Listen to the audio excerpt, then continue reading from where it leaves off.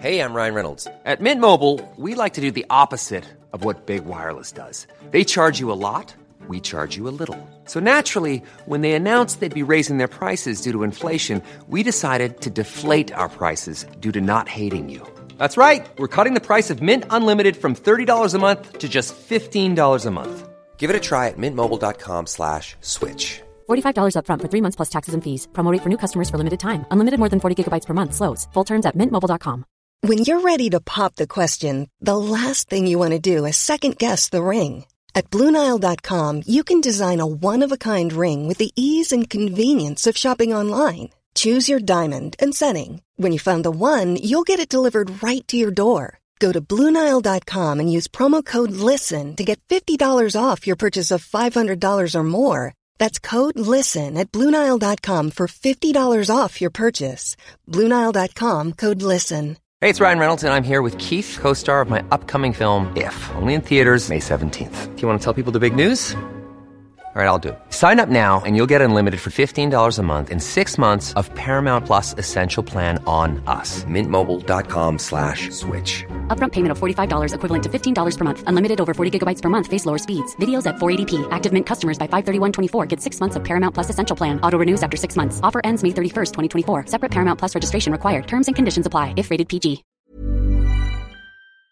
Hello again. I'm Susanna Gross and you're listening to Sorry Partner.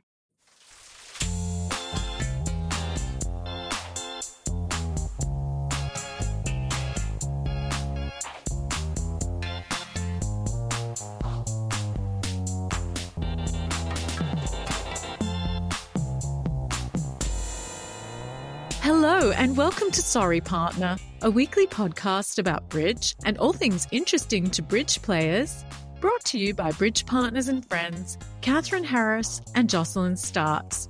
On today's program, we feature the second part of our interview with English champion Susanna Gross, who talks about the value of tenacity at the table and how years of playing rubber bridge honed her judgment. Plus, she shares her top tip for developing players. But first, let's kibitz. Hi, partner. How are you, Jocelyn? Hi, partner. I'm fine. Catherine, how are you? Jocelyn, I am very well, though I am very slightly concerned about my state of mind. Oh, dear. What's been going on? As you know, I do play a lot online. And often I am playing with lovely real people such as yourself. But quite often I'm playing with those BBO robots. And we all have lots of feelings about those BBO robots. But I am starting to develop a more emotional response to them than I think is necessarily healthy. And I am reading into the play behaviors that I don't know if they're real or if I'm making it up. So the passive-aggressive robots. The daredevil robots. The obtuse robots. What I've noticed, and I don't know if I'm just imagining this because I've been playing online too much, but they seem to hesitate when they're about to trump or if it's like a key play and they're out of the suit, there's a hesitation. And I'm like, what is this? Surely I cannot be imagining table feel. 100%. Okay. When you finesse and they have the king and you've played to the queen, there's always a hesitation. And I'm now used to it's like when there's that hesitation, I know the king is coming. I know. Okay, well, that makes me feel a whole lot better because I thought, oh, my Lord, have I completely lost it? You know that Nietzsche quote about when you stare into the abyss? The abyss stares back, and I thought, am I becoming a robot? Yes. We've become robot people. No, I completely agree with you. There is something that maybe makes it, I don't know, go through certain, I don't. You mean like the programming of it? It has to process some extra thing, and so it just slows down. Well, that's the only thing I can think of. Because I start thinking, you're hesitating, you ratbag. And I'm starting to have all these really, unkind thoughts about the robot. I think just play the game. It never hesitates when it's just following to the suit, and not taking the trick. It just plays. So I've seen that too. And I hate those hesitations when I've tried to finesse. Okay, well, thank you. Well, it makes me feel much better because I did wonder if I was ever so slightly losing my marbles. Well, you may be, but this is not evidence thereof. Oh, okay. Oh, that's true. Well, thanks, Jocelyn. I feel comforted and glad I shared it with you. I think a lot of people who play a lot of bridge can relate.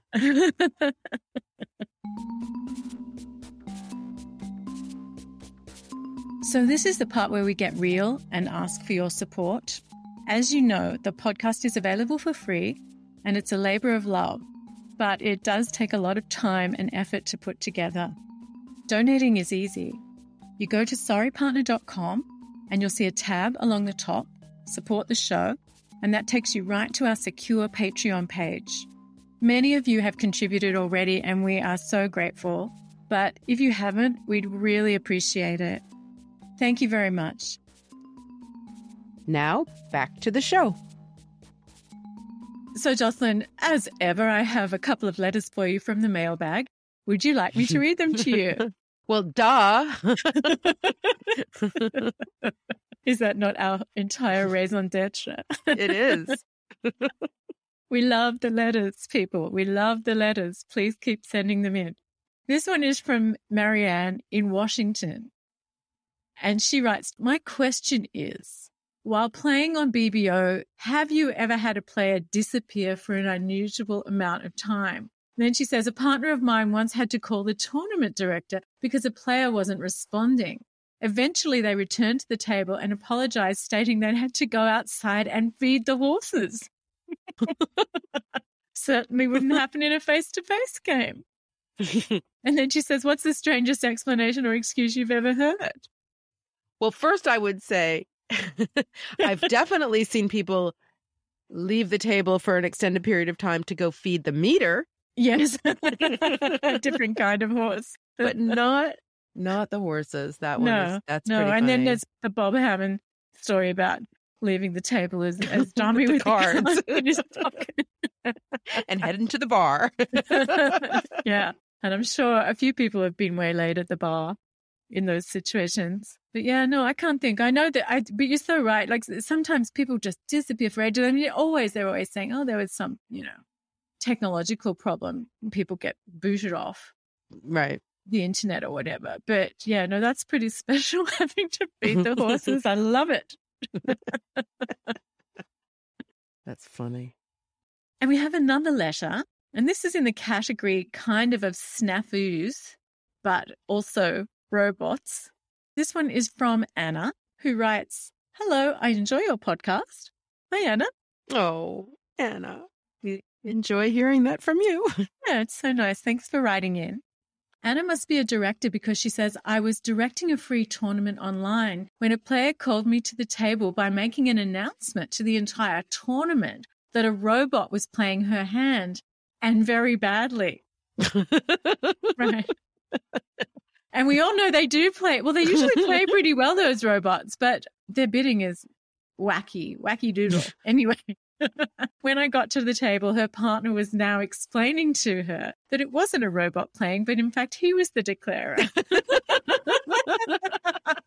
But he did agree that he was playing her very badly.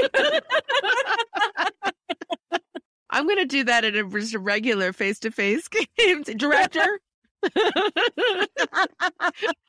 My partner is playing my hand very poorly. Love it. I dare you to do that to me one time and it will make me laugh so hard. Oh my God. That's so funny. That is so funny. Oh, I bet there are some other good ones out there. So if you have any fun stories about online bridge and the robots, or a partner or opponent who had to step away from the table for some very unusual reason, please do send them to us at sorrypartnerpodcast@gmail.com or sorrypartnerpodcast on Instagram, or you can send us a voice message. And these links are in the show notes and on the website at sorrypartner.com, along with some other good stuff. As you know, we love to get the letters, and when we get yours, maybe we'll read it out on the show. Coming up next, Part 2 of our interview with Susanna Gross. English champion Susanna Gross is a self-confessed bridge addict. For many years, she was the literary editor at the Mail on Sunday, but gave it up in order to devote herself to bridge full-time. She is now the bridge columnist for The Spectator, a journalistic role more simpatico with the life of a bridge professional. We start the second part of the interview by asking who she would cast on her dream bridge team. Oh, my dream. Oh, I often play this game. I often play my dream team game. I would have Dennis Bilder, who is a dream on every level. Such a nice guy and very nice at the table from everything I can see. I would have probably my friend David Gold. I think I would have, I'd have Zia just for the fun of it. And Peter Fredin, the Swedish player who's possibly the most imaginative player I've ever come across. Just such good value to watch. He's master of the deceptive play, which is a very fun area of bridge. He's such a great psychological player. So yes, but I could go on playing fantasy bridge. I was going to say, if we gave you 2 subs. 2 subs. I'm allowed 2 subs. Wow. Okay. Probably, well, I'm going to have to go with Helga Mo, I think. And I'm going to have a woman. I'll pick Jessica Larson, who I played with recently, and I thought she was fantastic. Do you have a personal motto or catchphrase that you use when you're preparing or playing a bridge tournament? Yes. I tell myself that at the end of the tournament, if I'm not proud of the way I played, if I made too many mistakes, that it's important to at least be proud of myself in every other way, in terms of how I behaved and the effort I might have put in. It's important to do that for me because I'm very self-critical, and sometimes I'm always elated if I've played well. But if I feel I've made too many mistakes, I can feel very despondent and dwell on them too much. And I think psychologically, it's so silly to do that. Everyone makes mistakes. And I'm always reminding myself not to be too hard on myself. And sometimes if a tournament isn't going very well, the thing to concentrate on is, okay, it's not going well. Be proud of the rest of yourself. Be proud to keep fighting. Keep fighting and know that you didn't ever stop fighting. That's my motto, if you like. Just keep fighting. Do not get demoralized. I think that's my strength. I will never give up. Well, what would a regular partner say maybe is a weaker area of your game? I think the weakest area of my game is blips of concentration. I'm playing a good game, and then suddenly there's some slight craziness or scattiness that just creeps in, which I really want to eliminate. It's, I think, it is a slight concentration issue. Is there anything you do to try and work on that? Yes. I've been told many times that when I'm dummy, I should switch off, because part of these lapses of concentration come when I'm expending too much energy for too long. And part of when you do that is I'm busy analysing hands too much at the table. If I'm dummy, I'm thinking about the last hand. I'm either watching what's going on or I'm dwelling on how many tricks were makeable or what the opposition might have made. Or it's too much. And so I think that I've been told time and again to switch off. All this can wait to the end of the tournament. I think that would help preserve my concentration for where it matters. So I've got a lot better at that, a lot better. I mean, when I play online now, I actually walk away, unless I'm playing with a client, of course. If I'm not playing with a client, if it's just a professional partner or a normal partner, I will walk away when I'm dummy, force myself to look out of the window, get some fresh air, just so that I don't think about the bridge. When I come back to the table, I'm much more likely to be focused for the next hand. What is something that people might be very surprised to learn about you? Oh, I'm such an open book. I tend to, not have too many secrets. I'm what you see is what you get a lot. So what would they be surprised about? Well, actually, probably I think I come across as being quite energetic and vivacious and so on. Very often at these bridge tournaments, I'm the last person to leave the bar, and I'm full of energy and enthusiasm.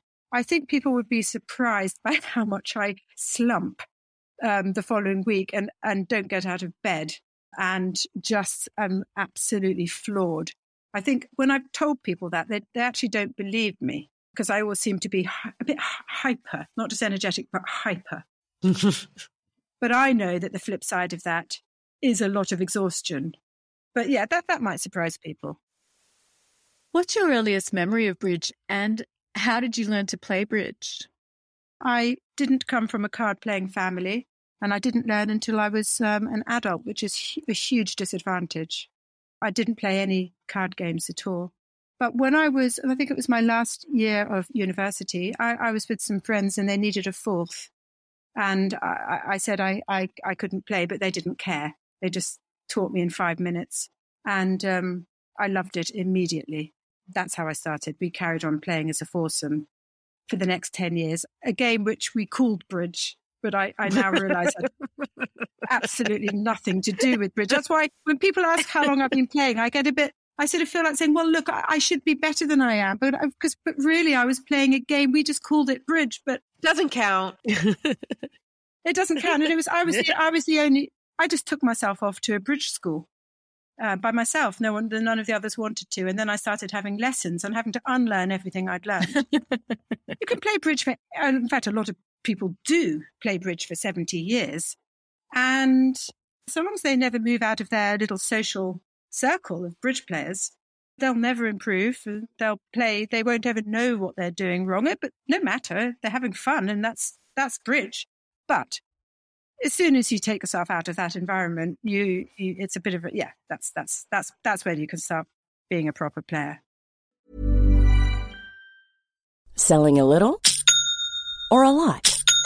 Shopify helps you do your thing however you cha-ching. Shopify is the global commerce platform that helps you sell at every stage of your business. From the launch your online shop stage to the first real-life store stage, all the way to the did we just hit a million orders stage. Shopify is there to help you grow. Shopify helps you turn browsers into buyers with the internet's best converting checkout. 36% better on average compared to other leading commerce platforms. Because businesses that grow with Shopify. Get a $1 per month trial period at shopify.com/work. Shopify.com/work. Hiring for your small business? If you're not looking for professionals on LinkedIn, you're looking in the wrong place. That's like looking for your car keys in a fish tank. LinkedIn helps you hire professionals you can't find anywhere else, even those who aren't actively searching for a new job but might be open to the perfect role. In a given month, over 70% of LinkedIn users don't even visit other leading job sites. So start looking in the right place. With LinkedIn, you can hire professionals like a professional. Post your free job on linkedin.com/achieve today.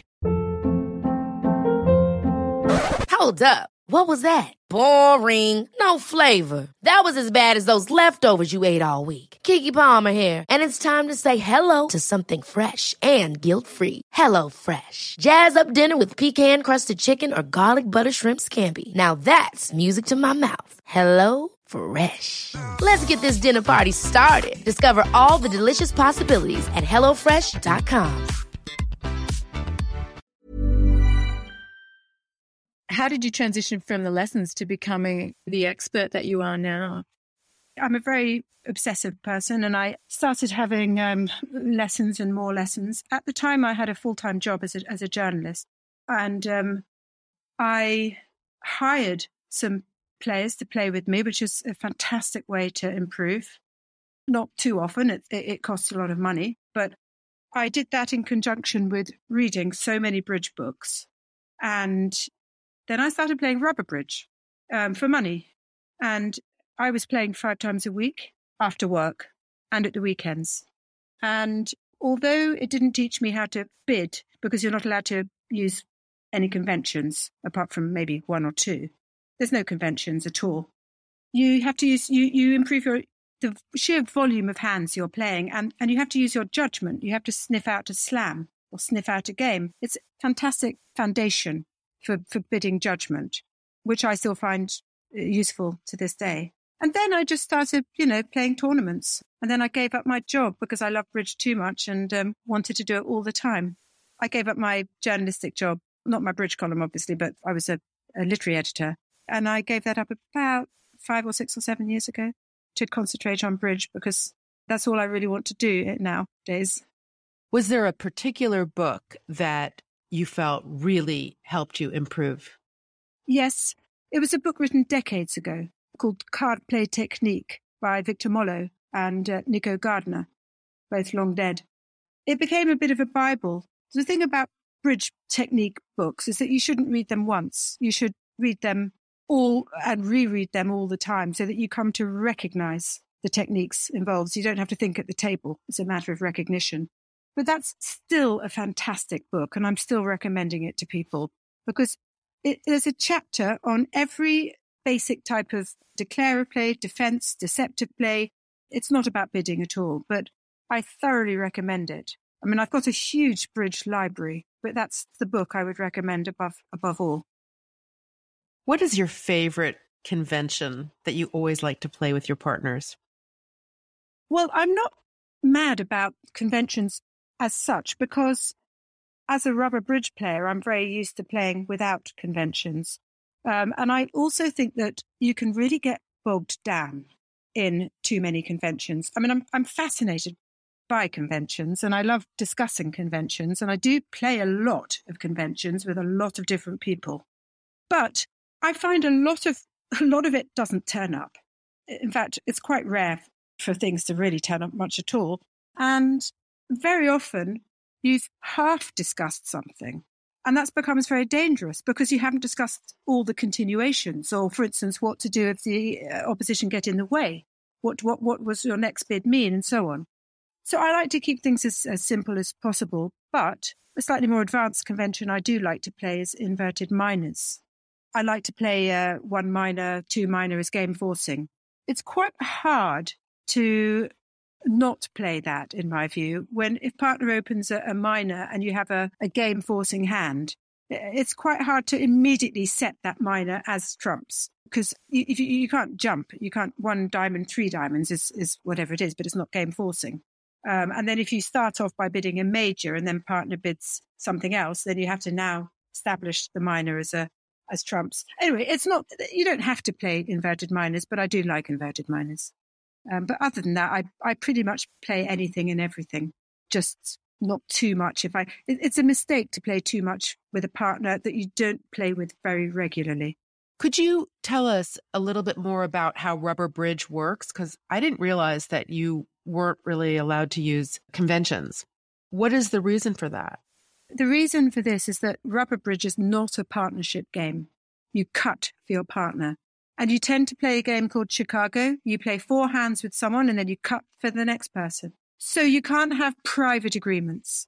Okay. And it's really a game. I can tell you all you really play is you agree on the strength of your no trump, and you can play a simple Blackwood. You can't play anything like Jacoby or a negative doubles or none of that. None of that. And you can't even play weak 2. So all your 2 openers have to be strong. So, it's a completely different game. So when the people that play a lot of rubber bridge, and remember people like Zia, that's how he started his life as a rubber bridge player. And it helped him enormously. No conventions at all, but that foundation of judgment, just using the simplest of tools to get to the right game or the right slam without all those many partnership understandings that most people rely on. And funnily enough, I think that some of my best results are with partners where we haven't had time to get bogged down in discussing too many conventions. In fact, one of my most remarkable experiences was in the 2019 European Open Championships in Istanbul.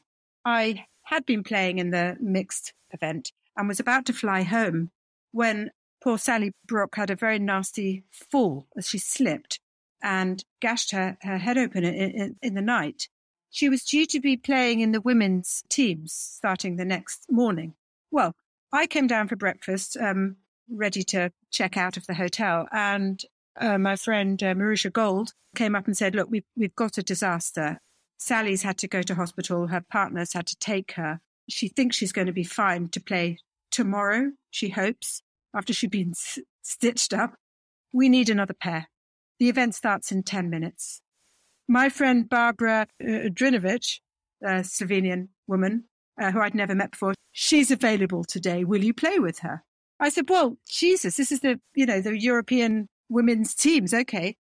Barbara came down. We now had 5 minutes. We didn't even have time to get a piece of paper. We had a paper napkin from the breakfast room, and we wrote down 5 conventions agreements on it. Rushed to the venue where the women's teams was beginning. Sitting against well-known champion players with their laminated perfect system cards. And I gave them a slightly coffee-stained half napkin with our agreements on it. Anyway, just to let you know, that was the year that we won the bronze medal in the teams because we could do no wrong. We had no misunderstandings. It was just we only played that day, but we were flying, absolutely flying. It gave us almost more confidence in each other to know that we were absolutely relying on common sense and judgment. Of course, our teammates played very well. Sally came back the next day and took over and played very well. The team got the bronze, but, we did very well as well. And it just made me realize that we laughed a lot afterwards. It was very comical, but it's a myth, I think, to think you need too many conventions, and it can hamper you. Is there a particular convention that you especially abhor? Abhor would be too strong a word, but I'm very wary of a couple of conventions, especially when partners want to play them and we're not very regular partnerships. I have a slight dread of fit jumps. The reason being is that it's no good just saying, let's play fit jumps. It's just what most people say. It gets so much more complicated. For instance, when is a double jump a splinter? When is it a fit jump? If there's only room for one jump, is it a splinter or a fit jump? What about if partner's overcalled and the next hand passes and your next bid isn't forcing? Do you need to jump just to force, or is that a fit jump? So I end up saying, let's not play any fit jumps, unless it's a partnership I can really practice. The other convention I'm wary of is called the last train. Do you know about last train? Yes. Yeah. I mean, the problem with last train bids is I don't mind a last train being a last ditch, if you like, attempt to make a slam try. Well, it's fine if you have very specific agreements, like over a 1 heart, 4 clubs from partner. 4 diamonds is a last train. You don't want to sign off. You're not good enough to bid Blackwood. 4 diamonds is not a Q bid. It's a last train bid. But if you haven't agreed that you only do it in these situations, it gets very murky to start Q bidding and then this and then, oh, hang on a minute, is that a Q bid or was that a last train? It actually makes a huge difference to me and I have no idea. So I ban last train bids other than this very simple 4-level splinter bids, unless it's someone I can practice with a lot. Those are my 2 pet hates. What's the top tip or advice that you've ever been given? Yes, I have 3 tips for you. My first tip is from my friend Margaret Courtney, a fellow rubber bridge player, who once said to me, do what you think is right. Never give a shit what anybody thinks of you. So important. Do not worry about what anyone is going to think of you if what you do works out to be wrong. Follow your instinct. I think that's hugely important. And my second 2 tips come from Espen Eriksen, who's a wonderful player, Norwegian player, who's very, very blunt talking. No nonsense, says it how it is. And I was playing with him and I was at that stage where I was thinking I was better than I was and trying to do some, fancy stuff. And in defense, I think I ducked a trick without just thinking it might be right without quite knowing why. And he just said to me, never try to do anything clever at the table. It will always backfire. And although I laughed a lot, but actually there's some truth in what he says. What I mean by that is, very often it's enough to be sensible and not lose your concentration, keep account of the hand. That's enough to win, to play well and win. It's when you start trying to be clever that I think I know a lot of people who, in trying to be clever, end up with absolutely a terrible score. Because in the effort to be clever, it's not the same thing as being clever. You're trying to show off in a way. You often don't quite know why you're doing what you're doing, but it looks a bit snazzy. I think it's very good advice. And the other bit of advice Espen once gave me, because I do get a bit distracted at the table, for instance, just as I can feel annoyed very quickly, but I also have quite a lot of sympathy. If someone's revoked or if someone's clearly very nervous, an opponent, I'm naturally quite sympathetic and maybe a bit soft. And Espen once, he told me off a little bit. He said, when a man is down, you must kick him. And I thought, well, he's right. I mean, Jesus, here we are. But if you see a weakness in your opposition, if they've got themselves upset by misplaying the last board, for God's sake, don't go soft on them. But even though Espen gave me that advice all those years ago, I haven't always been able to be as tough as him. In fact, I remember not that long ago, maybe 4 or 5 years ago, I was playing in another European Open Championship. I was absolutely exhausted. It was day 7. And I'd had a bit of a run-in at the previous table with someone who'd accused my long hesitation of being unethical, which, believe me, it wasn't. It was just pure tiredness on my part. But it was a bit unpleasant. He called the tournament director. When I got to the next table, my screen mate was a very nice foreign man. I hardly spoke English. But I just couldn't help myself. I just to my shame, actually, a couple of tears trickled down my face. And he noticed and very kindly reached into his pocket and gave me a very nice handkerchief. I was sniffling away. Meanwhile, he and his partner were bidding, as I noticed, on their way to a slam.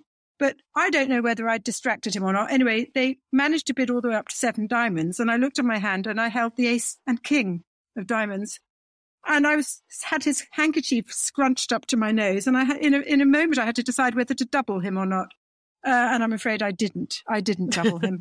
I couldn't bring myself to do it. And even though they were vulnerable. At the end of it, my partner lifted the hatch.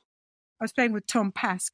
He lifted the hatch and he said to me, "Why didn't you double?" I said, I'm sorry. He lent me his handkerchief. But you'll never do it again. Never again. No. I'll never even cry again. And next time I promise to be made of tougher stuff. Susanna, thank you so much for joining us today. It's been so wonderful to talk to you. It was so much fun. Thank you so much.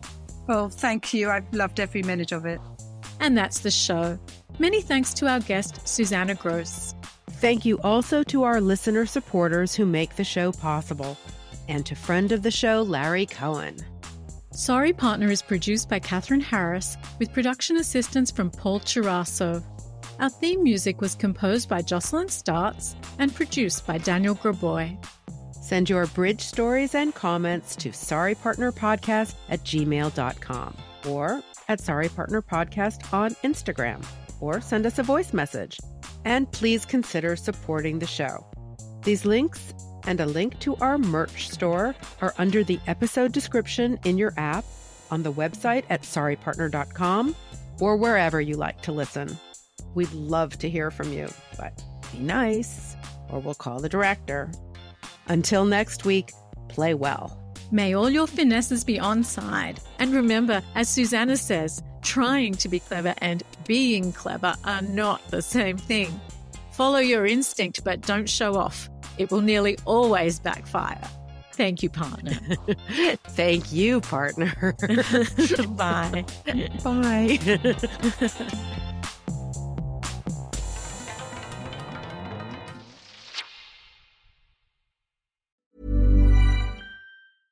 Selling a little or a lot?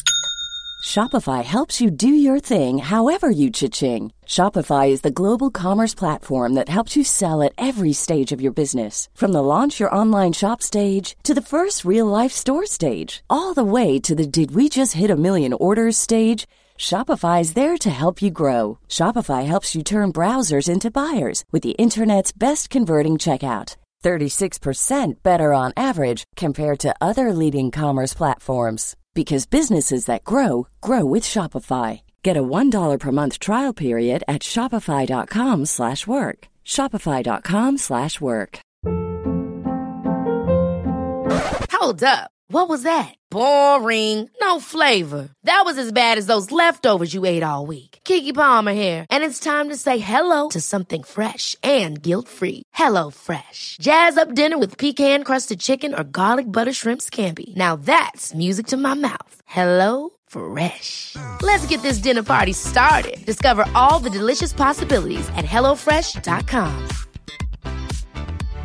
Hi, I'm Daniel, founder of Pretty Litter. Cats and cat owners deserve better than any old-fashioned litter. That's why I teamed up with scientists and veterinarians to create Pretty Litter. Its innovative crystal formula has superior odor control and weighs up to 80% less than clay litter. Pretty Litter even monitors health by changing colors to help detect early signs of potential illness. It's the world's smartest kitty litter. Go to prettylitter.com and use code ACAST for 20% off your first order and a free cat toy. Terms and conditions apply. See site for details.